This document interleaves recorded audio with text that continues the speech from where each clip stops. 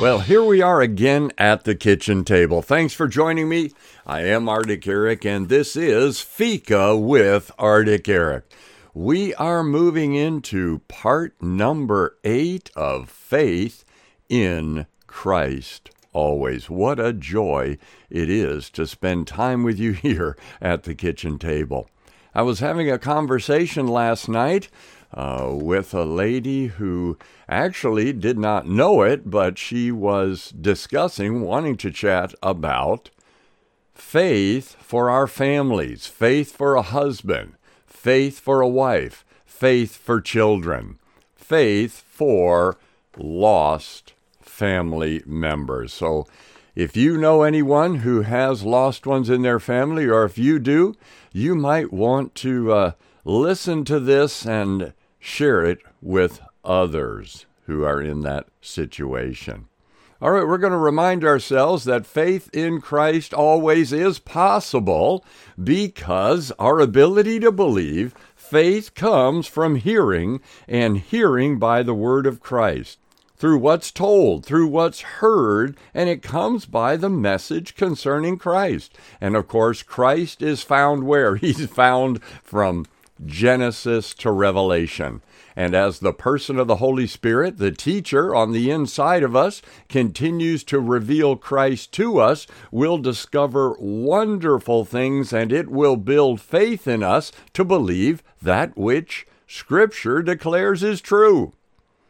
Let's remind ourselves that word faith, that word believe, to help us understand more clearly what's meant by that it can be amplified by saying that we're adhering to, we're trusting in, we're relying on, we're relying upon, or we have faith in a person. And that person is God as revealed in Scripture, His Son, Jesus Christ, revealed to us in Scripture, and the Holy Spirit of God, who wants to lead us into all truth. And Jesus said, I am the way, the truth, and the life. He wants to lead us into the depths of the riches of the knowledge and wisdom of God that are in Christ Jesus. So we're going to look at 2 Bible verses in particular today, and I'm going to share with you a bit of a testimony along the way, hoping that you will reach out by faith as you listen and say, yes, Lord, let your good will be done, not only in my life, but in the lives of those that I love and that I am trusting you to reach with the good news of repentance and faith in Christ. Okay, here we go. I would think that if you've been praying for your family, you're aware of these 2 verses out of the book of Acts. But here we go. Starting in Acts 16:31, so they said, believe on the Lord Jesus Christ, and you will be saved, you and your household. Now when he had brought them into his house, he set food before them and rejoiced, having believed in God with all his household. The same thing again in Acts 18:8. Then Crispus, the ruler of the synagogue, believed on the Lord with all his household. And many of the Corinthians, hearing, believed and were baptized. Okay, in the first verses there, we have a situation where Paul and Silas are in prison. They're actually in prison, and they are worshiping God. And it says that other prisoners were listening to them. And we can assume that the guard was also listening to them, because he was assigned with the task to be sure that they did not escape. But God had a different plan. What happened was God shook the foundations of the prison through an earthquake. And the doors opened, and chains fell off. They came loose. The jailer woke up from all of this, and when he saw that the doors were open, he drew his sword. He was about to kill himself because he thought the prisoners had escaped. But Paul shouted, "Don't harm yourself. We are all here." The jailer called for lights, rushed in, and fell trembling before Paul and Silas. Then he brought them out and asked, "Sirs, what must I do to be saved?" They replied, "Believe in the Lord Jesus, and you will be saved, you and your household." Then they spoke the word of the Lord to him and to all the others in his house. At that hour of the night, the jailer took them, washed their wounds, and immediately he and all his household were baptized. The jailer brought them into his house and set a meal before them. He was filled with joy because he had come to believe in God, he and his whole household. So let's see what's going on here. Well, first of all, we read they said. What did they say? Obviously, they communicated the gospel. That gospel comes through faith in God. They said, believe in the Lord Jesus Christ. You know, God commands that all people repent, that they turn and believe on the Lord Jesus Christ. And this Jesus is the Jesus of the gospel. Without Christ, the good news is not good news. It could be a lot of good ideas and good thoughts and good rules and good regulations, but it's not salvation, for there is no one who can save us apart from Jesus Christ. So we certainly don't want to leave faith in Christ out of any message that we share. And of course, as I say, when the gospel is preached, when Christ is the central theme, when Christ is more than the starting point, when he becomes the entire point, he is the gospel, then we're not going to want to emphasize on programs and all the other activities. They might be good, but that the one and only plan God has is that they believed in their hearts that Jesus Christ is Lord. And he said, through this, you're saved. You enter the promise of eternal salvation, you and your house. Now, this is read in different ways by different folks, but I read that when that conversion took place, when the household saw what had happened and had heard the gospel, may have been the father himself who then shared the gospel with his family, that in fact the power of God came and convicted and brought a gospel reality not only into the home, but into the hearts of all who believed. I'm thinking back to my own family. I was not raised in a Christian home. In fact, it wasn't until my mother was in her 40s, and she was the first one that someone shared the gospel with. She was at a women's Bible study. Someone had invited her there, and she liked to study. And so she heard the good news, and what I remember about it more than anything was when she came home, she was the happiest, most joy-filled person I had ever met. It was absolutely amazing. It was so amazing that for me as a non-believer, it was really strange. And then my sister got really strange. Couldn't understand it. And then I got really strange. I was at home alone listening to the Bible on audio, and God revealed to me through the words of Jesus Christ as recorded in the Gospel of John that God loved me. And I ended up being like Mom and my sister, filled with a joy that I could not explain, and a transformation had begun that goes beyond description. And then my brothers came to know the Lord.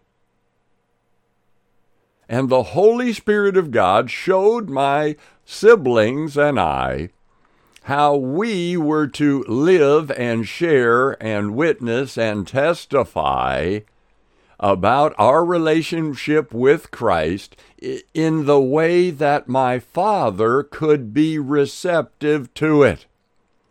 However, it was a process of years before he capitulated. And what happened was we had simply planted seeds. Someone had left a mini book in the bathroom, and he happened to be there, and he read that, and I remember so well the day that he came out and said, "I'm just like all of you. I prayed the prayer in the back of that book." And I can tell you his life changed. Without anyone suggesting he should do it, he began to read his Bible every day and pray for his children every day. And this did not occur until he was 65 years old. He did not meet Jesus until 65. And when we read statistics, we're told that a great majority of people come to Christ before their 20s. I'm sure glad that statistics don't hinder the gospel of the Lord Jesus Christ, who caused and drew my father to himself, who repented and believed at the age of 65 years old. Isn't that marvelous? And then in chapter 18, as I read, it says that then Paul left the synagogue and went next door to the house of Titus Justus, a worshiper of God. Crispus, the synagogue leader, and his entire household believed in the Lord. And many of the Corinthians who heard Paul believed and were baptized. They believed. His entire household believed in the Lord. And I believe that that is the will of God for you, for your family, and for any family that is willing to trust God. You know, it can take time, though. It can take a great amount of time. I'm thinking about when I shared a similar message many years ago with a Messianic Jew, a brother who loved Jesus and was standing for his family. And it wasn't until years later that I heard that his family had also come to know Jesus Christ as Lord.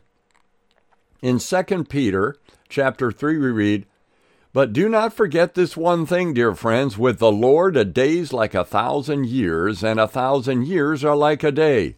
The Lord is not slow in keeping his promise, as some understand slowness. Instead, he's patient with you, not wanting anyone to perish, but everyone to come to repentance." You know, we know that God's will is that none perish. We do not know the timetable. We do know that today is the day of salvation for all who cry out to him. And we know that there are those who are resisting him. We know that there are those that he is working on, and we're wondering, Lord, when is it going to happen? But as I recall in all the years that we witness to my father through our lives and through conversation about Christ at the kitchen table, that I can't recall ever being worried about when was my father going to repent and be saved. I saw him as my father in need, as I was in need, and I saw him as one who was going to come into the family of God through faith. Through faith in Christ, through faith in Scripture, knowing that God desires households to be saved. He wants no one to perish, but everyone to come to repentance in your family and in your friend's family and in your extended family. My wife and I pray almost daily for her extended family. And for those in the family who have had a conversion experience, we're praying for the fullness of that in their lives. There's a scripture here in 1 Peter I want to talk about a little bit too. And this came from all the years of traveling in Russia. And after meetings, many women whose husbands were not saved wanted to know what they could do, what they should say that their husbands might be saved. And I remember reminding them, sharing with them, saying to them, the most important thing is don't try to help God with your words. Let the Spirit lead you into any conversation that might be needful to plant seeds, but that more than anything, that they, your husbands, might be won through your behavior, when they see the purity and reverence of your lives. Your beauty should not come from outward adornment, such as elaborate hairstyles and the wearing of gold jewelry or fine clothes. Rather, it should be that inner self, the unfading beauty of a gentle and quiet spirit, which is of great worth in God's sight. For in this way the holy women of the past who put their hope in God would adorn themselves. They submitted themselves to their husband like Sarah, who obeyed Abraham and called him Lord. You are daughters if you do what is right and don't give way to fear. Listen, don't fear about your spouse's salvation. No, we crush fear with faith, and faith comes as we hear the word of God. We're not to fear, but we're to respect. Husbands want to be respected, and women need to be loved. They need to know an unconditional love and acceptance just as they are. And husbands need to be respected. And God wants to do things through wives who believe, through their inward change, to speak, if you will, through that change to their husbands, and all the time waiting upon the Lord for the opportunity, led by the Spirit, to share and to testify about what God has done. We allow the Holy Spirit to convince us that it's God's will that no one perish, to convince us that He is able, to convince us that His desire is that our household come to Christ. Well, I can see, as usual, time is going by. I have certainly enjoyed this time with you at the kitchen table. I hope you're encouraged today. God desires to encourage us in what He has done, what He'll do in the future, and what He desires to do today through the indwelling person of the Holy Spirit. Well, God bless you today. Look forward to when we meet here again at the kitchen table. Good day.